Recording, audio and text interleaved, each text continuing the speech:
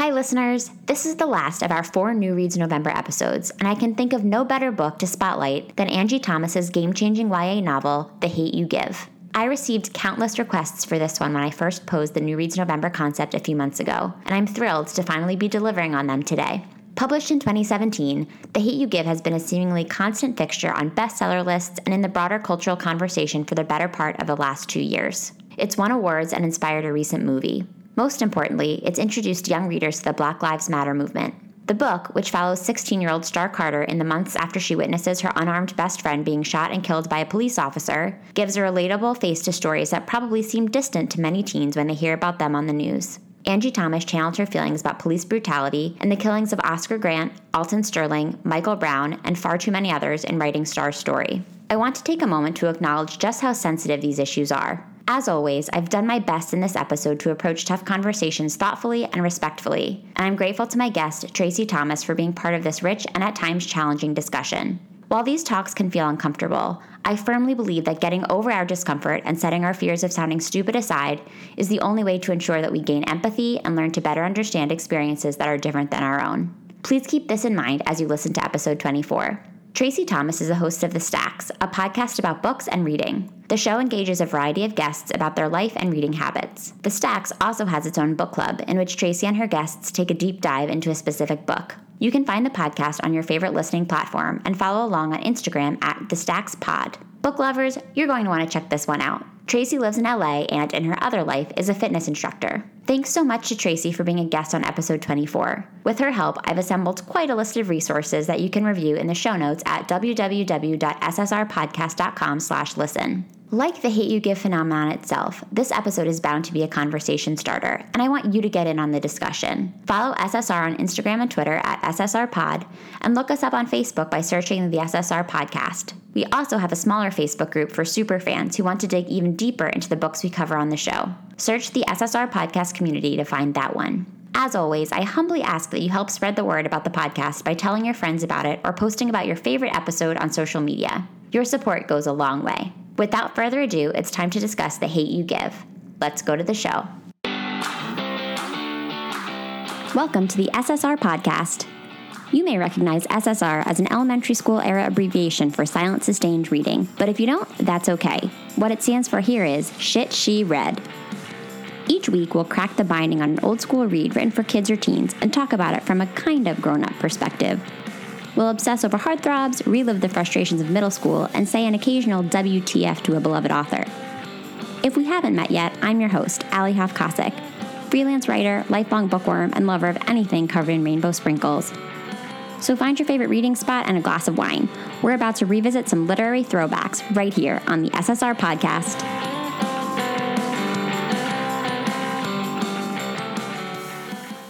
Hi, Traci. Thank you so much for joining us on SSR. Hi, I'm so excited to be here. This is a hotly anticipated episode that you are guesting on. I hope you know. I'm very nervous. I don't want to let people down. There's no pressure at all, but I will say when I announced that I was going to do New Reads November, because as you know, we typically do older titles, I can't even tell you how many emails, Instagram messages, tweets, everything I got was like, you have to do The Hate U Give. You have to do The Hate U Give.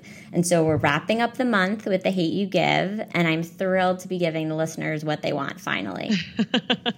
I'm excited to be here. I'm a little bit nervous because I might have unpopular opinions about this book. So just letting you guys know, you might hate me in 20 minutes. We'll see. Disclaimer, everyone. Don't turn off the show yet. So let's talk about that. A little background here. So one of my Instagram followers suggested that I reach out to Traci to talk about The Hate U Give. And I did. And Traci said, I'm interested, but just so you know, I didn't really like this book very much. And you were the first person that I know who didn't like the book that much. And I was actually pretty excited that you felt that way, because too often on the show, I feel like I'm in an echo chamber and the guests and I are just kind of like agreeing with everything that the other has to say. And I think especially with a book like this that has been so popular, while some listeners might not necessarily agree with the things you have to say, it'll be a really interesting perspective. And I happen to have really enjoyed reading it. So I think we can definitely go back and forth and kind of like share experiences. Totally. Tell me about your reading experience with this book. What were your first impressions? Did you pick it up because of the hype? So I had not read a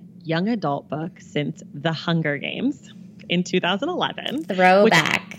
Which I loved. I mean, I think like so great. But I was like, okay, I'll pick up this book. Everyone's talking about it. So I checked it out of my library because I wasn't sure I wanted to own it because I just wasn't sure.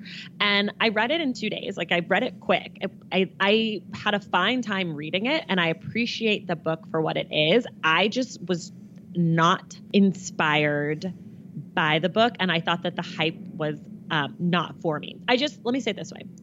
I don't know that this book was written for me, and not just because I'm an adult, but also from my perspective. I'm a Black woman. I've been focused and paying attention a lot to Black Lives Matter and police violence. And so this was something that I felt like was really, really not juvenile, but just a very like crash course in the topic. And I felt like it missed a lot of the nuance and the subtlety that I would have liked to see. But I enjoyed the book. Like I read it quick. It wasn't like I read it and was like, this is terrible. How will I get through it? I just was kind of like, oh, I'm slightly disappointed. I think it could have been more complex. I hear all of that. And I think it's interesting to consider the book from the perspective of a grown adult who is like paying attention to the news and who is invested and aware and engaged with what's going on in the world around us, and then like compare that to the way maybe a kid in the middle of America would experience it. And totally, it's obviously hard for you or I to put ourselves in that situation, but I tried to while I was reading it, because similarly to you, I was like, okay, this is a very scary story that's happening and it's very upsetting. But again, when you're watching the news a lot, like you're right, it's a crash course. Like it feels like something that maybe a kid should be reading, but a kid should be reading it. It's meant for kids. So I totally hear you. And I think it's a matter of like trying to read it from the context of a kid who it's meant for, and also appreciating it for what it is, which, as you mentioned, is a really good book. I found an article in Vox about how rare it is for like a quote-unquote social issues YA book to also be a good book. Like there's so little overlap. And the writer said it was probably inevitable that someone would write a YA novel about police shootings, but it was not inevitable that it would be a good book. And then they then go on to talk about how this is a good book and the characters are really engaging and you do feel interested in their lives beyond the quote-unquote issues. And I would agree with that. Like I enjoyed it as a story, and I think that Angie Thomas did such a great job of building out lives for these characters that weren't wholly invested in the very scary conflict that was going on around police shootings in their neighborhood. Yeah, I think she did a good job.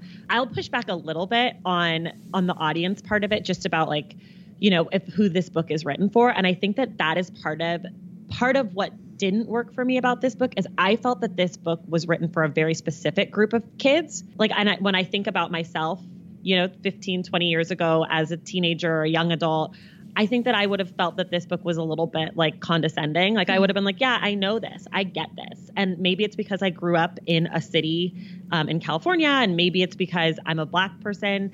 But like, I think that this book is written for a very, very specific audience. And when I say specific, I do mean, I think it was written for a lot of like white mothers. Yeah. I think that really was the target audience, less young adults. But I think it was written for people who aren't paying attention to the news, who aren't involved, you know, at all in, you know, this major national conflict. And I think that for that audience, it probably was really, really powerful. And I do think that the book is a good book, but I think it was oversimplified. I tend to think that kids are smarter than authors and adults think that they are. That's like, probably true, yeah. Yeah, like kids probably, like, they understand this kind of stuff on a more visceral level. Just like I think, you know, when we were kids, there were things that were really upsetting to our parents that we were like, oh no, that's just how it is now. Like I think school shootings, for example, were really traumatizing for our parents. But as kids growing up, you know, in that Columbine age, it was something that we learned to cope and understand in a different way. And I wonder if that's similar to this police violence that urban kids, like not just Black kids, but kids who live in urban cities where this kind of stuff is happening, Cleveland, Detroit, Oakland, you know, all those places. I wonder if those kids have a deeper understanding of this, and that if this book might be simple for them as well. Does that make sense? Yeah, it totally makes sense. And I think this is why it's so healthy for me to have all different kinds of guests with different backgrounds. And, you know, I I mentioned this to my Instagram followers, and that's how I was directed to you. Like, I really wanted to talk to a woman of color about this book because I, quite frankly, 15 years ago was a white girl growing up in the suburbs of Philadelphia. So my experience growing up was very different. And as a kid, even as a kid with liberal parents, like my mom has always been very liberal and has always been very open with me about current events, and we've always had really hard conversations about things like school shootings and police shootings. Like, that was always a part of my world growing up. Like, this book probably still would have blown my mind in the way that Angie Thomas may have wanted it to blow kids' minds. So I think, like, that's the beauty of these conversations, is that, like, your lens, that this would have been condescending to you, and it's interesting for me to hear that. But I was 100% the target audience for this book when I was in high school, and I thought that I knew everything. Like, I sort of think, I don't think I thought that I needed to be informed. I don't like to use the word woke, but, like, you know, I don't think I thought that I needed this kind of a story to understand what was really going on in the world. But I do think that The Hate U Give creates, like, a face to an issue that kids in the suburbs, like, know what's going on. People are aware that there's violence and police shootings and terrible things going on in urban areas. But I think to a kid growing up in the suburbs, there's not a face to that. And I think this book does effectively create that face. Right. Do you think that the face of this book is Star then? Or do you think that for you, like, I guess the question is, do you think that Star is what people are relating to? Or do you think that there is sympathy for Khalil in this book? For me, the face of the book was Khalil. 100%. Okay. I think this book was more Khalil's story than Star's, and Star is sharing his story because he's obviously no longer around to tell his story. His life has been taken from him in, like, the worst possible way. So I think that just, like, learning more about his neighborhood and understanding, like, the things that were at stake in his life that brought him to a situation where he was in danger, those are things that I have obviously always known are wrong. But I do think that it's interesting for there to be a story around it, like, for there to be characters, and for it to play out in this kind of a way, I think is effective for kids like me who grew up in the suburbs and, like, just didn't know anybody who was experiencing anything like this. I mean, we had a few kids at my high school that smoked weed, and that was, like, the big thing. There just weren't conversations about anything really outside of that. And so I live in New York City now, and, you know, obviously my horizons have broadened greatly, but if I take myself back 15 years ago, like, I was the girl that totally would have had her world rocked by a book like this in the best possible way. That's good to hear. Yeah, and I don't know if that makes me sound naive, and if it does, I certainly apologize to anybody who's offended by that, but I think taking myself back to my childhood self, I understand what this book can maybe do for kids who... Yeah, I totally agree. I mean, I read this book a few months ago, and when I read it, I wrote a review for it, and I basically said, like, I totally understand this book intellectually. Like, I understand what this book is doing, but for me, I didn't get any of the feels. Do you know what I mean? I was like, sure, this book is teaching people things. Like, I kind of had that moment of, like, I see what Angie Thomas is doing, and, like, good on her. And I hope this book helps people. And, like, my hope for the book, and I have no idea, I don't know if it did this for you, is that it would inspire people to actually read about some of the real life violence that real people have experienced, because I think that those conversations then get more nuanced. And some of the stuff that I think makes this whole, you know, Black Lives Matter and, you know, police shooting unarmed men and women, I think some of the stuff that makes it really powerful and interesting to learn about and helps inform people about what's going on is reading and listening to the actual stories, because this book removed a lot of the nuance that I think really complicates these issues when we start talking about what happens in the courtrooms, like what happens with these grand juries, what's the prosecutor's role, what's the police investigator's role, there's so much more there. And I just hope that this book pushes people in that direction to learn more. There's, like, some amazing podcasts that have covered these police shootings. There's one on Philando Castile called, I'm not going to get the number right, like 37 Seconds maybe. And then there's another one that just came out about the Laquan McDonald case, which was in Chicago 4 years ago, but the trial just ended. And I believe that one is called 16 Shots. And they're both, like, so interesting and so well done. And you start to hear a deeper, more complex version of kind of like what The Hate U Give would be if you wanted more. So I would encourage people who liked the book and who felt like their eyes were opened to go ahead and go deeper and, like, hear some of the true stories, because I think that they're very powerful. And I'll include links to the podcast that you mentioned in the show notes for this episode so that listeners can check it out. Because I think you're right. This is a fictional account of something that's very serious. And I think there's always danger in that of not necessarily glamorizing a hard situation, but taking the real struggles out of it. It's really easy to write some of those struggles out when you're writing a book for teens. And so Right. I think this is a good like intro course maybe. Yeah. And I think the truth is that a lot of adults have read this book too, and maybe it's been a good wake-up call for people who aren't as informed as maybe you or I are. So I think, again, this is a really great intro for people who are actually willing to do a little bit more work in order to understand the actual things that are at stake here. And those podcast recommendations might be better for adult listeners. Like if you're a parent or something listening to this right now and you think your kids might be interested, I would just encourage you to listen first, just in case. I don't know. I don't have kids and I swear all the time. And I think like horrible things are I'm really interested in them. So I'm a bad judge of that. But if you're interested in those podcasts, just if you have a kid, I don't know. Yeah, parents, if you're listening to the show, then you are definitely like a cool mom because the title of this show is Shit She Read. So you're already like pretty open, but I think that's a good idea. These are really heavy issues and it's definitely like to your discretion what you're ready to share with your kids. I happen to know, Traci, that you're like a much bigger fan of nonfiction than fiction. I know this from listening to your podcast, The Stacks, which I'll also link to in the show notes for this show. I also happen to have heard in one of your recent episodes that you're not necessarily somebody that falls in love with characters. Like you're much more of a plot person. Do you think that that has anything to do with your feelings about this book? I'm just curious because I'm the opposite. I am like 100% character-driven reader. I would read a book that was 800 pages long that was just like an examination of characters, and I would love every minute of it. And I think that's part of why I loved this book so much was because I couldn't help but fall in love with this family and with Khalil and his memory. And I'm just wondering if you think that plays into your feelings about the book at all. Yes and no. I thought these characters were like, they were good characters. I don't know. I'm definitely not a fall in love with characters person. So saying a character was a good character is probably like a very high compliment from me. You're glowing right now. This is Traci glowing over a character. I'm like, yeah, they were good. Yeah. Great. But I mean, one of the things that I was not wild about this book was some of the dialogue between like Star and her dad. I was just like, this is like Sesame Street dialogue. It was like, do you understand why this is bad? And then she was like, yeah, daddy-o, blah, blah, blah. I was like, okay, girl, you got it. Like, it was just so like corny to me that the writing about things was fine. But then when people started talking to each other, I was like, oh my God, I hate this dialogue. Like Chris, the boyfriend. Yeah. Like some of those interactions between him and Seven and Star. I was just like, oh my God, please just stop talking to each other, which normally I like talking to each other. But so some of that got in my way of liking the characters. But like, I thought the mom was really great. Star's mom. Love Lisa. She's the mom. I loved her.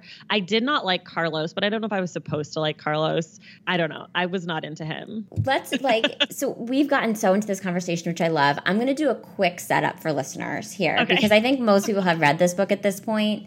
But just in case you haven't, here's the nitty gritty, what happens in this book. Honestly, it's going to take me more than a few minutes to describe. And Traci, if I'm missing anything, feel free to let me know. Essentially, the book is about Star, who's a 16-year-old girl. She lives in fictional town of Garden Heights, California.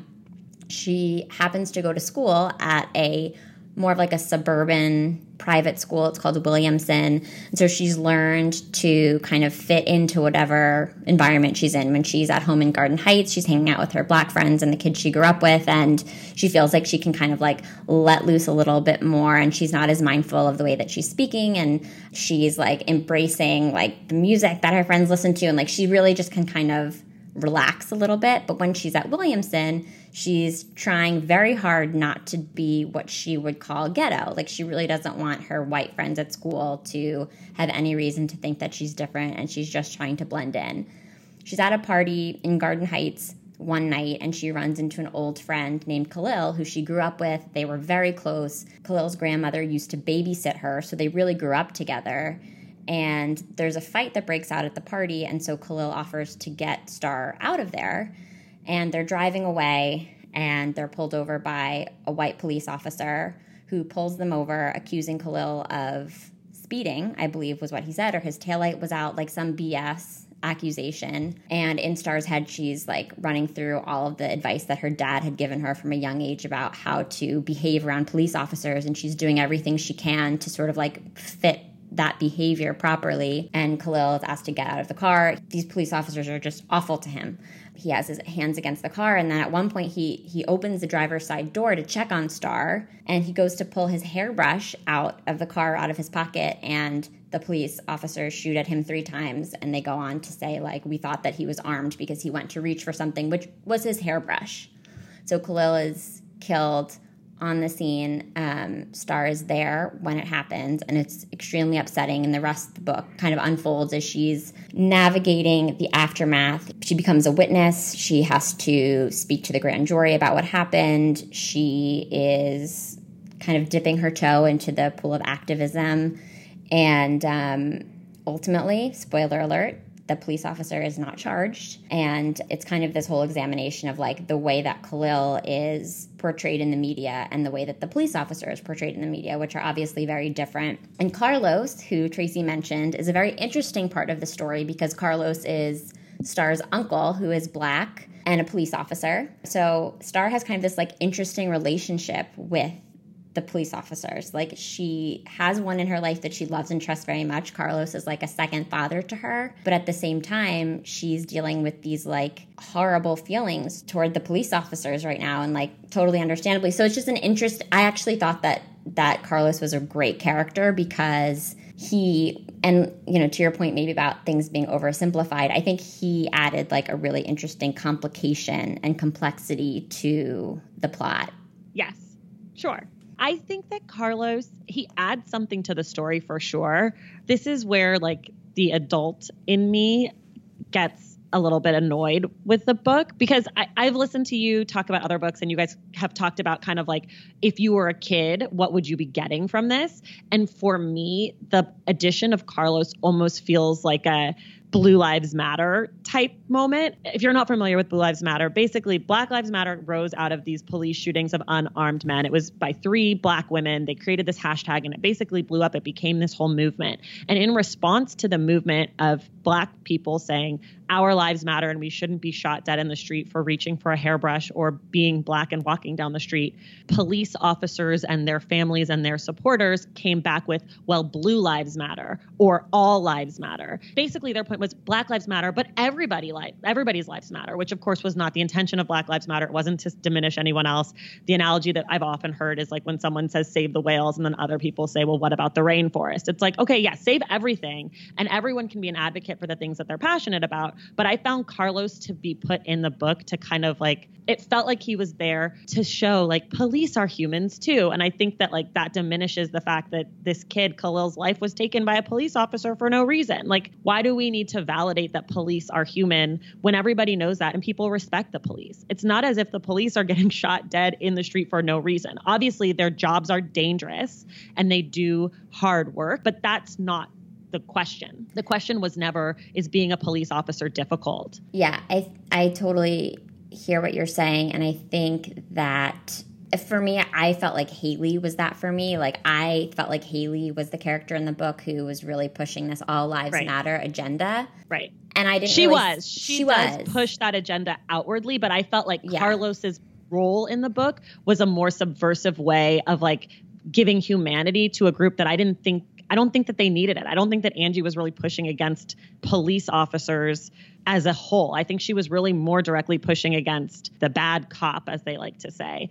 I thought Haley, honestly, was probably one of the best characters in the book because I was like, that person exists. That's a real thing. Like, she is saying things that I have heard in my own life, that I heard growing up as a kid, because I went to a diverse school, but it was predominantly white. I went to a Catholic school. So, you know, I would say like maybe a quarter of the students were of color. But I feel like Haley, I was like, sure, that's right. I've heard that. And like, I've seen that and I see that now still. And I think that maybe this book is written for Haley's and Haley's maybe not as far as Haley because she's like pretty horrible. But like that felt like a real teenager to me.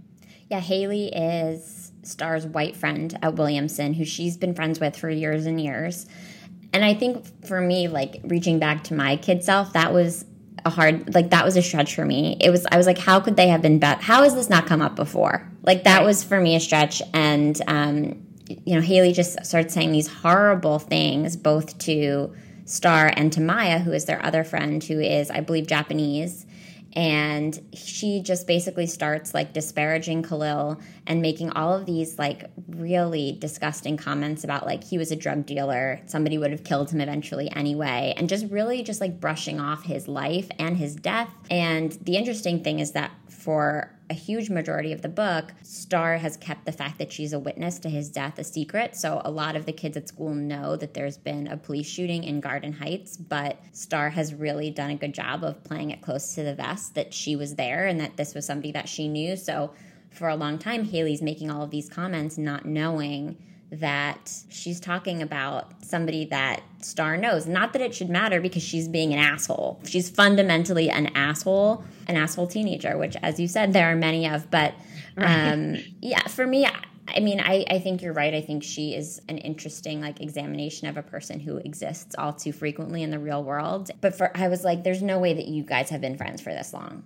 Like, that just didn't make sense to me. And I think as a teenager, I would have been like, how have you guys been BFFs for all of these years? But that's just... I don't know. I found it to be pretty believable. Really? Only because I think like when you're a kid, even if it's not racial, but let's say like you're a girl and you're friends with boys and they make some comment about like a girl belongs in the kitchen and you kind of like laugh and like push it off because you're 16 and you're like, that's stupid and dumb, but like this is my friend and boys are dumb. Like I think that it would be easier. I think the reason that it bubbled up between them is because it was so personal to Star and she kind of like realized as the time went on that like she didn't need to continue to allow someone to speak to her like that. But I think about the kind of ways that kids talk to each other and even adults. Like even as an adult, I've had friends like make comments about things like either gender or race or I'm Jewish also. So I'm all the things. I'm all the boxes that you want to check. I'm Jewish, I'm Black, I'm a woman, all the things. But like little comments that people make thinking that they're being funny. And like sometimes they are funny, but also there's a term for this. I can't think of microaggressions. Mm-hmm. They're microaggressions. And I think that teenagers particularly like brush them off. And it's not until you become an adult that you realize like, oh no, we shouldn't have been making that joke. And I also made those jokes too, towards other people. So I think that they could have been friends easily.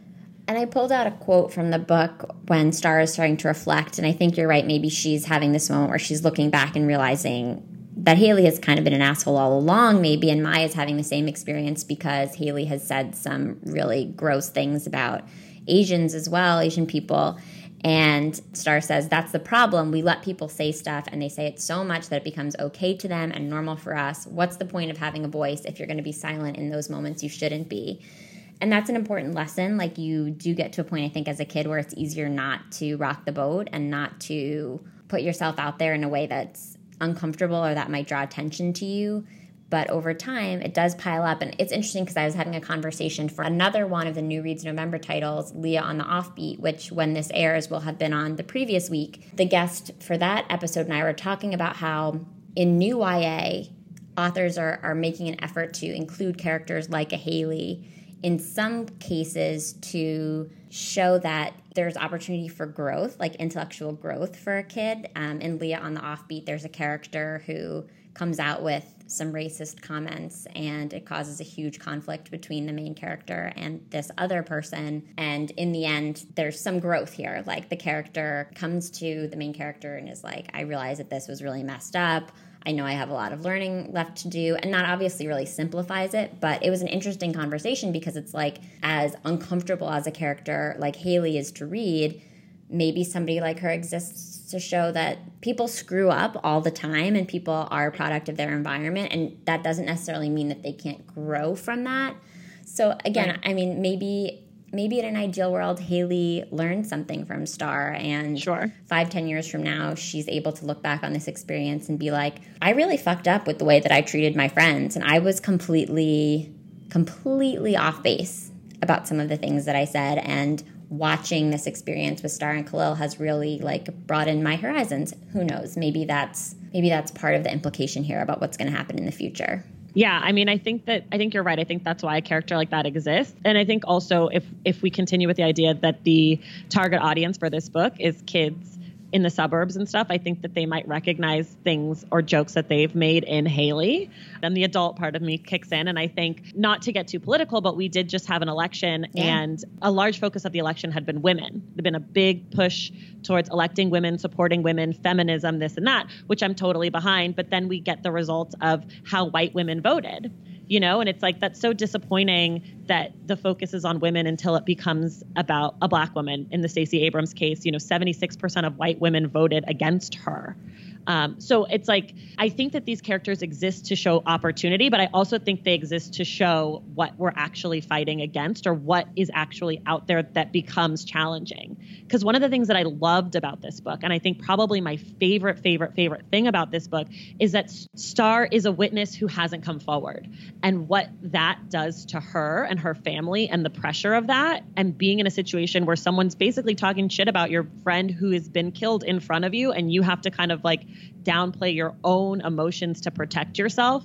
And I think about so many of the Black Lives Matter activists have died since of natural causes, but a lot to do with like heart attack and stress and things that come from being a witness to this kind of violence. And I'm so glad that that was in the book, because I think that while Haley's character is an opportunity to reflect back the reader of what they might be or where they might be in their life, I think it's also worth noting that this struggle isn't just about racism or not. It's about, what does this kind of racism do to people internally? And like, what happens to you when you're constantly being berated from so many sides, whether it's your friends or trying to keep a secret or figuring out how to speak out. And, people who do speak out often are targeted by the police and this and that, So I think that part of the book really worked for me. Yeah, so much of the book is about Star like figuring out the best way to speak out, right? Because at first she's not speaking out at all. As you said, like she's a witness that doesn't come forward.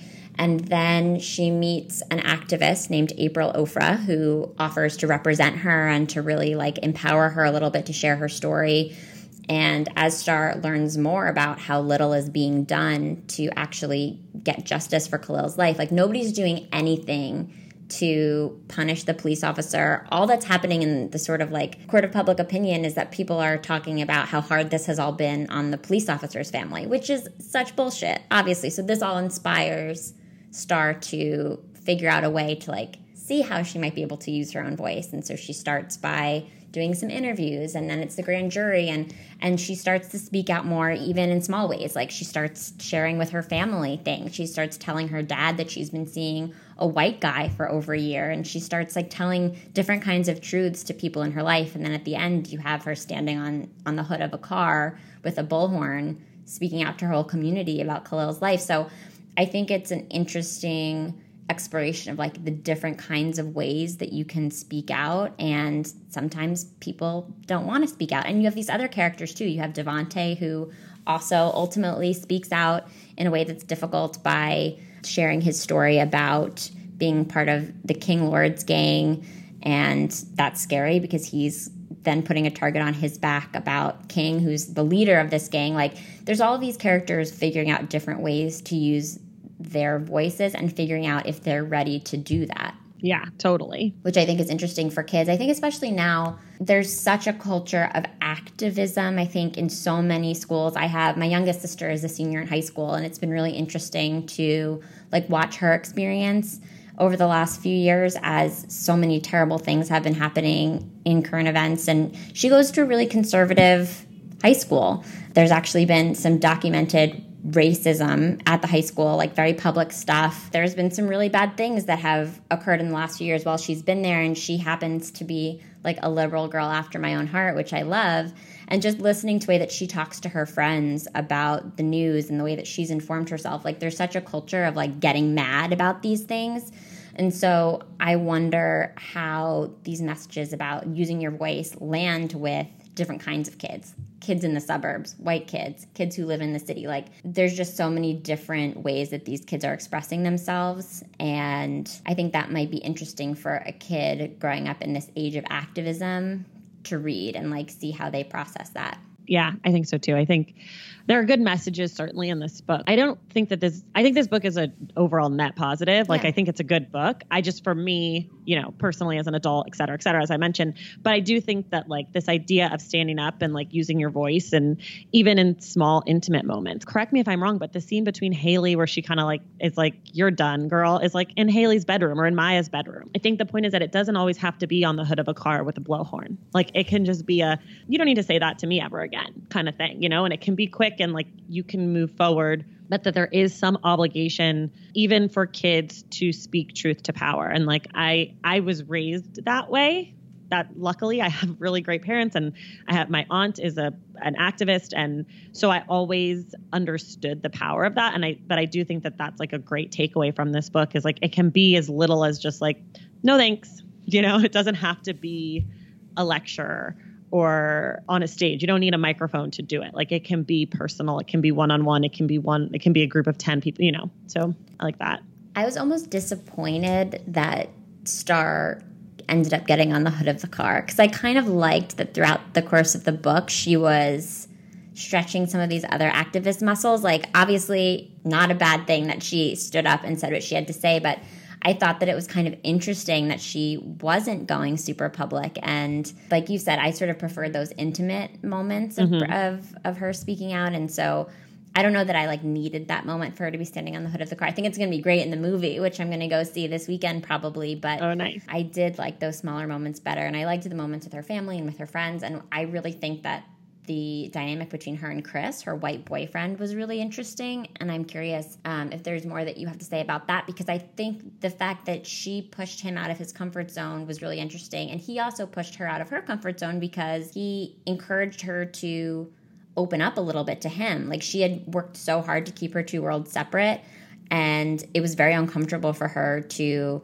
invite him and share with him what was going on in her life in Garden Heights. And so I think they had a lot to like learn from each other. Obviously him way more than her. Like, he needed to learn a lot from her, but I thought that their relationship was really interesting, and he was like a positive character for me, definitely. I liked Chris. What I remember most from him in the book is when Seven and Devontae were like ribbing on him. Like, that was like my favorite stuff.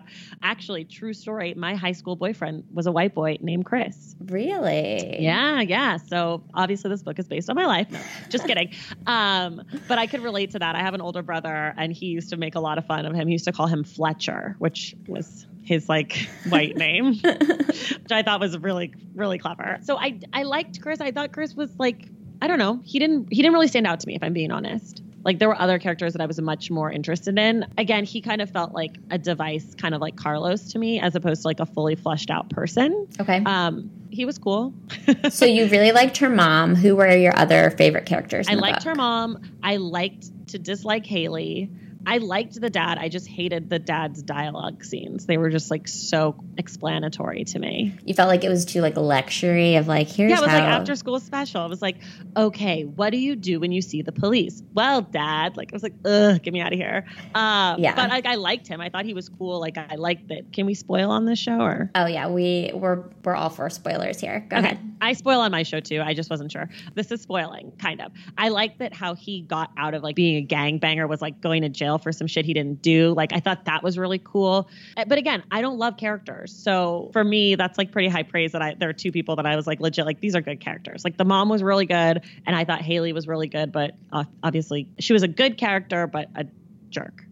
Yeah, I thought generally her parents were great. I think her family was really cool. Seven was an awesome older brother. And I think the whole situation with him and his other house was really interesting. So for listeners who haven't read the book, Star's best friend in Garden Heights is named Kenya, and she and Kenya share this brother in Seven. So let me see if I can get this right. Star's dad and Kenya's mom have a son, Seven, and so he kind of bounces back and forth between Star and Kenya's houses. And there's this sort of like interesting subplot where they're like battling a little bit for possession of Seven. Like, Kenya's always saying, well, like, my brother this, my brother that, and Star, who loves Seven, and Seven is very protective of her, Star is like, just, like, he's my brother too. And at the end of the book, they finally have like this real conversation about it. And Kenya needed Seven in a way that Star didn't necessarily, because unfortunately Kenya's parents were really a disaster. Her dad and her mom were constantly arguing and fighting. He was hitting her. There's a lot of really problematic behavior in her household, and so she needed Seven to protect her maybe in a way that Star didn't, because her house was a little bit safer and happier. So I think they come to an understanding about that. But I loved Seven. I think he really showed up for Star in some subtle ways in the way that he spoke to her. And he kind of just always gave her like the little nudge of like, you got this, I'm here. And as somebody who didn't have an older brother or any brothers, I'm one of lots of sisters. I think everybody kind of wants a Seven. I have a Seven. You do? Cool. Lucky you. I have an older brother. He's pretty cool. He's a jerk too, but that's how brothers are. Yeah. Seven had some moments. But I think he generally was like sort of the heroic brother. She definitely idolized him. What did you think about the role of bravery in this book? Like that kind of came up a lot where people would use the word brave to talk about Star, and she rejected that. She really didn't like the word bravery. And she tells her mom, like, please don't call me brave. And her mom at one point says something like, brave doesn't necessarily mean that you're not afraid. It just means that you are afraid and going to keep going. And I think that's an interesting message for kids today, because whether you're experiencing these terrible things firsthand in your community or hearing about them, like the world is a really scary place. And so I think the fact that she kept talking about bravery over the course of the book is important and interesting. Yeah, I think so too. I think that's right on. I think that bravery is definitely the act of pushing through when you don't want to, because the other option is that you shut down, right? And I think that the mom correctly identifies, like, it doesn't mean anything about you as a human besides that you're willing to keep going. I also think that the pushback on kind of like brave for a Black woman might also have to do with like this idea of a strong Black woman, that there's like this stereotype about Black women that they don't feel as deeply, or they don't experience emotion in the same way or pain in the same way. I mean, as a nonfiction reader, I read a lot about race and politics and all that, but I read this great book called Medical Apartheid, and it's really dense and it's not for kids and it's not even for most adults, but they talk about how back in the day, when Black women used to give birth, they used to make comments along the lines of that they don't need pain medication, even though they had it. They don't need pain medication because they're like horses, they're bred to do this. So things like that create the stereotype around Black womanhood, which has a lot to do with being strong, being brave, being unafraid. So I like that Angie Thomas put in, just because you're brave doesn't mean you're not feeling all the things, right? Like just because you're strong doesn't mean that you're not feeling all the things. It means that you're feeling them and you're dealing with them and you're continuing through. You're making a choice to do these things. And like, I think that is something that when we talk about a book like this, I'm glad that it was written by a Black woman, because I think that that's really important to telling the nuanced detail of what these experiences are like. I think other people might not know that. They might not understand that being labeled as a strong Black woman can sometimes feel almost insulting. Like you're not seeing me as a full person, or you're not understanding that my bravery, you're just seeing this one part of it. You're just seeing me carry on, but you're not seeing me breaking down. You're not seeing me feeling anxious. You're not, a lot of people in the Black community suffer from mental illness because of these kinds of labels. So I'm glad that that's in the book. I think Angie Thomas she's 29 years old. She's a really interesting author. So I wanted to speak to that a bit because she's 29, which is very young. She's a Black woman from Jackson, Mississippi. She had some personal experiences growing up, seeing shootings on playgrounds, and she was deeply affected by the news of police shootings starting in like 2008, 2009, was when she really started to, it sounds like, become highly aware of them. That happened to be when she was getting her creative writing degree. And so she started writing short stories inspired by her feelings about that. And The Hate You Give grew from those short stories. I was reading an article, I think in Salon maybe, in The Guardian, where they were talking about going to meet with Angie Thomas at like a teen book festival in Texas, and how she was at like this long line of authors at tables, and she was the only Black woman there, the only person who looked like she was under like the age of 40, and how all of these white kids at a Texas book festival were like flocking to her table. I think with a book like this, obviously we have to account for the fact that there's some hype here, and I hope that the message of this book outlasts the hype, and that kids at that book festival like weren't just flocking to her table to get the autograph because this is like the book. I hope there were some good conversations going on with her about her inspiration for this book and what it really means to her. But I feel good about the fact that, like, she had the chance to share the story and has been so successful at it, and that kids at a place like a book festival in Texas are engaging with her in a way that they may not have before this book came out. Yeah, I agree. I also did a little, reading about where this book came from, and it's interesting. I think the first shooting that really like stuck with her was of Oscar Grant in Oakland, which is where I'm from. I was actually on BART that night because it was New Year's Eve. So that story like really I always have a little like feeling in the pit of my stomach. And if you haven't seen Fruitvale Station, you should see it. It's about that story. It's not for children. Teenagers would be fine. It's with Michael B. Jordan and Ryan Coogler's the director. So it's like the prequel to Black Panther. We'll also include a link to that in the show notes. There's there's going to be a lot of good resources and interesting things to listen to and watch in the show notes. So definitely check those out, everybody. I like to just really pimp out the show notes. I loved that from that shooting, she started writing these short stories, and that as the shootings got more frequent and more intense and this became an epidemic, she turns it into a book. Like that her feelings about it became so big that she needed more space for it. I just really liked that, learning that about her.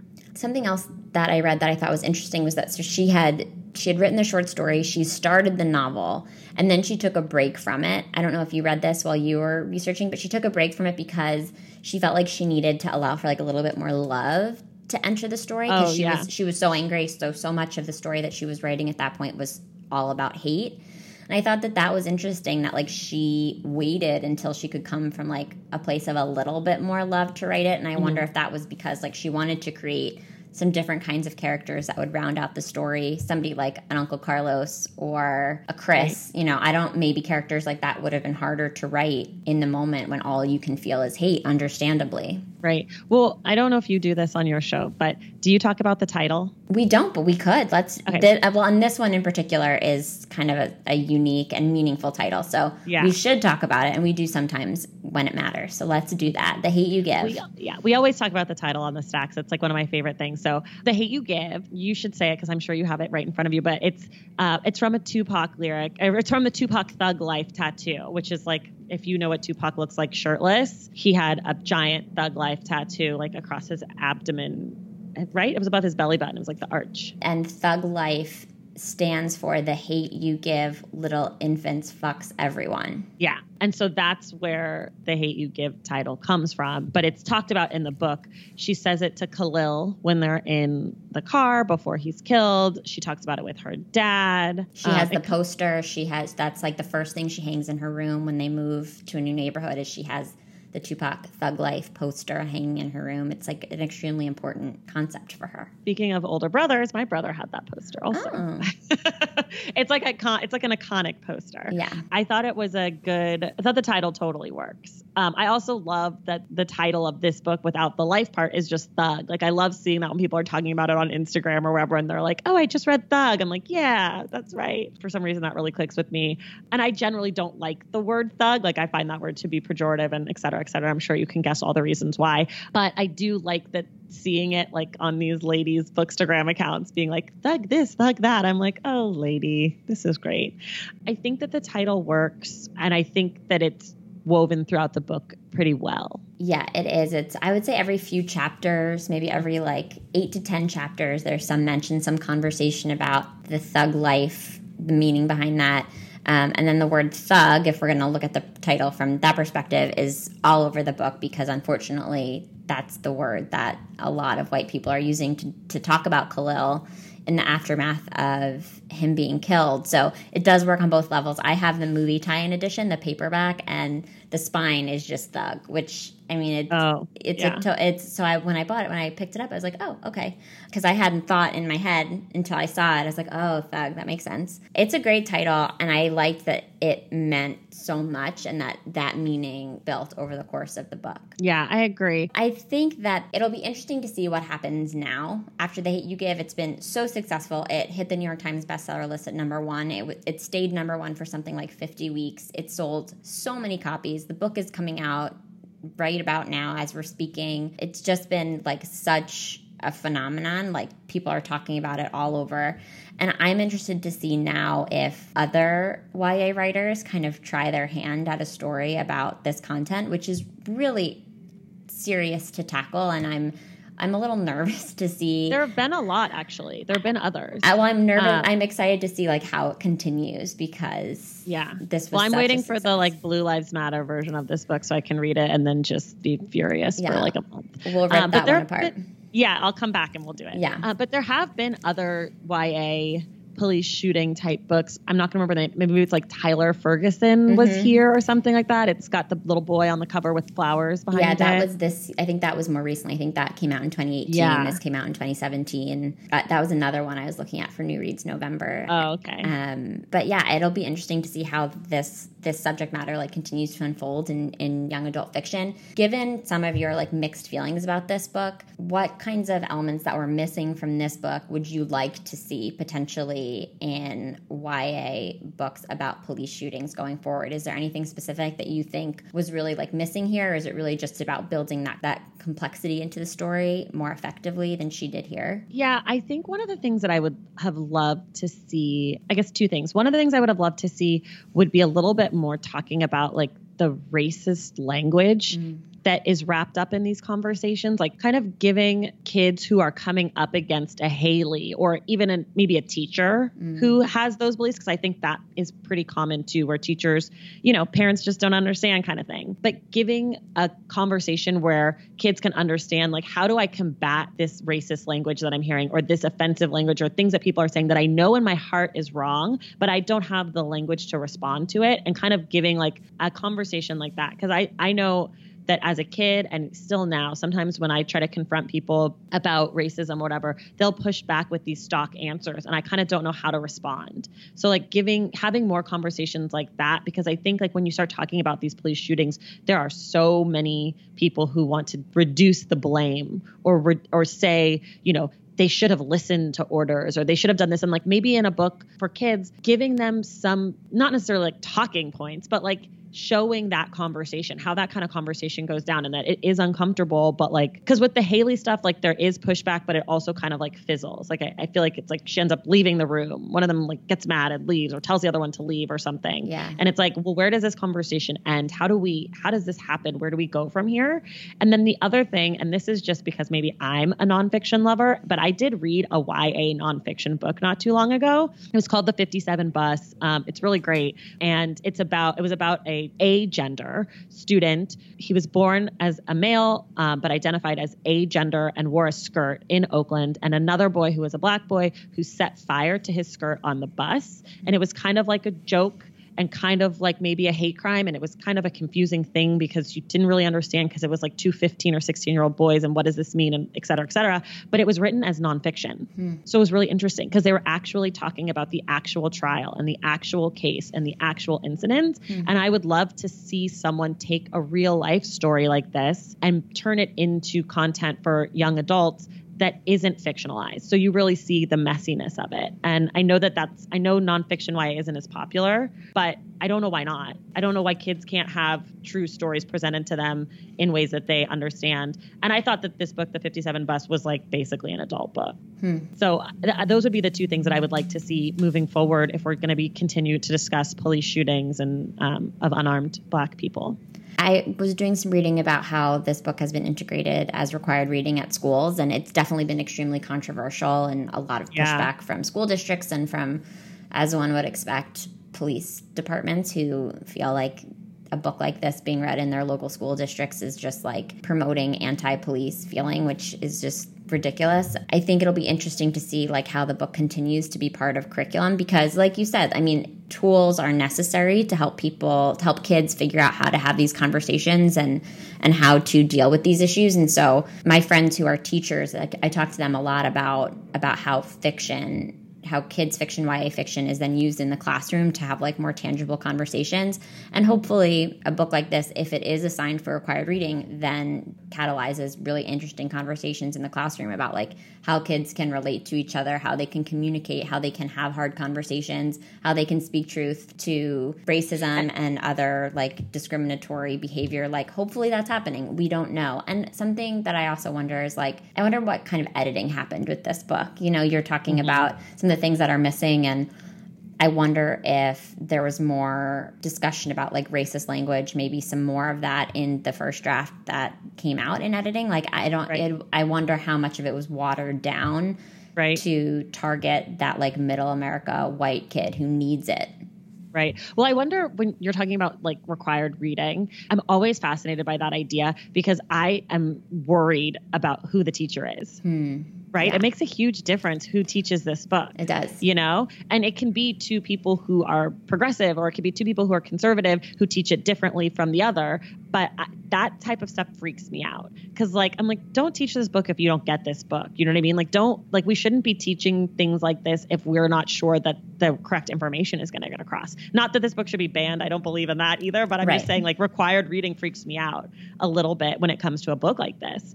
And I'm sure your teacher friends, if you talk to them about the same book, they might have different opinions about it and like how they would teach it and what they would be saying. So I just, that makes me nervous. But the other thing that I want to just circle back on, the other thing that I feel like could have been more prominent in this book or future books about this is also discussing the structural racism, how we get here, how like not just the language around it, but also like I oftentimes have these conversations where I'll be talking to some of my white friends and I'll be like, do you see how this is a racist thing? Do you see how A got to B and B got to C and C got to D? And that's what we're talking about. But you can't just talk about D all on its own. So kind of like drawing those lines, because I know like a lot of young people, myself included growing up, I didn't really think like racism was a thing. And it's not because I didn't know about racism in the past or like overtly racist acts, but I didn't understand that growing up in a place that had a worse school district was part of racism. Like I didn't get that. I just thought, oh, you're poor. But I didn't understand that like those people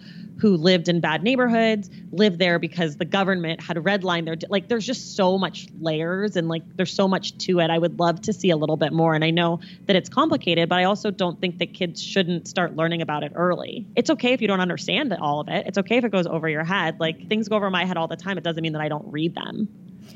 There are ways to introduce that, I think, to kids and teens especially. Like I think teens are aware of like so many things now, and I hate to be like with social media, but it's true. Like with social media, with the way that content is available, like teens I think are able to absorb and understand probably much more than we might think they are. So I think that's a good point. So much to be discussed about this book. We could probably continue for another hour, and I really appreciate your time, especially because this was not a book that you like were crazy about. I know sometimes that's hard. It's hard to like get into a deep conversation about a book that doesn't totally excite you. So I really appreciate you doing that and you kind of like going back and forth with me on some of these things that we didn't necessarily agree on. And I think it ended up being like a really interesting conversation about it. Oh, good. I'm glad. I hope everybody still wants to be friends with me.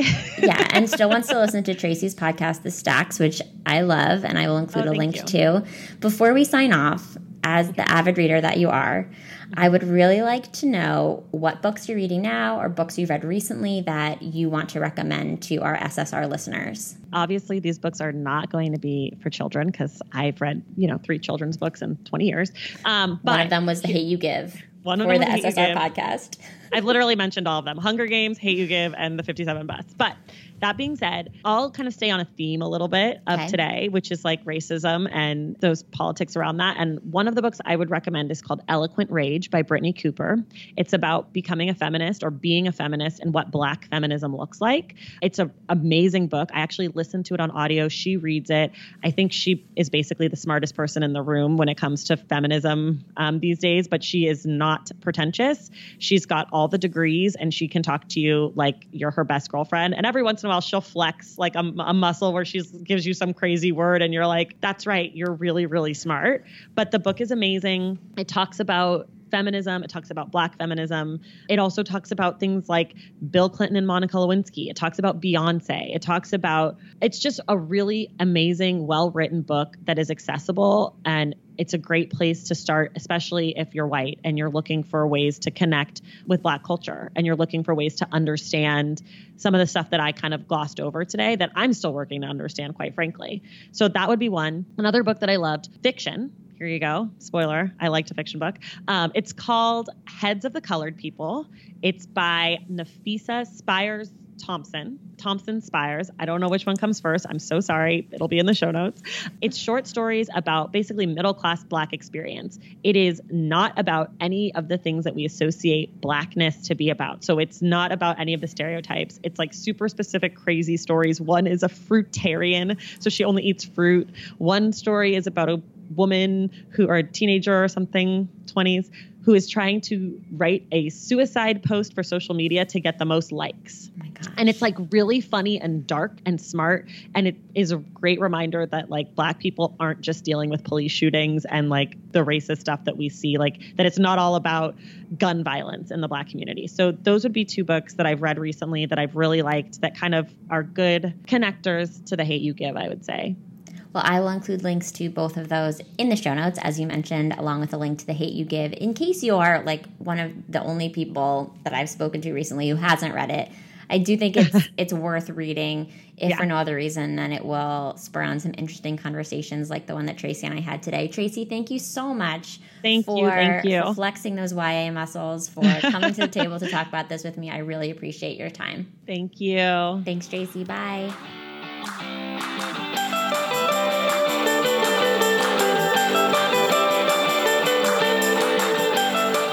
Thanks so much for listening to the SSR Podcast. Check out our website at www.ssrpodcast.com for show notes and other information. And be sure to connect with us on social media for updates on upcoming episodes, behind-the-scenes inside scoop, and some good old-fashioned book talk. Find us at SSR Pod on Instagram and Twitter, and search SSR Podcast on Facebook to join the group. To reach out directly, you can send me an email at hellossrpod@gmail.com. If you're loving the show, it would mean so much if you could subscribe, leave a 5-star review, and share your thoughts with a comment. And don't forget to tell your friends, too. In the meantime, happy reading. I'll see you next time on the SSR Podcast.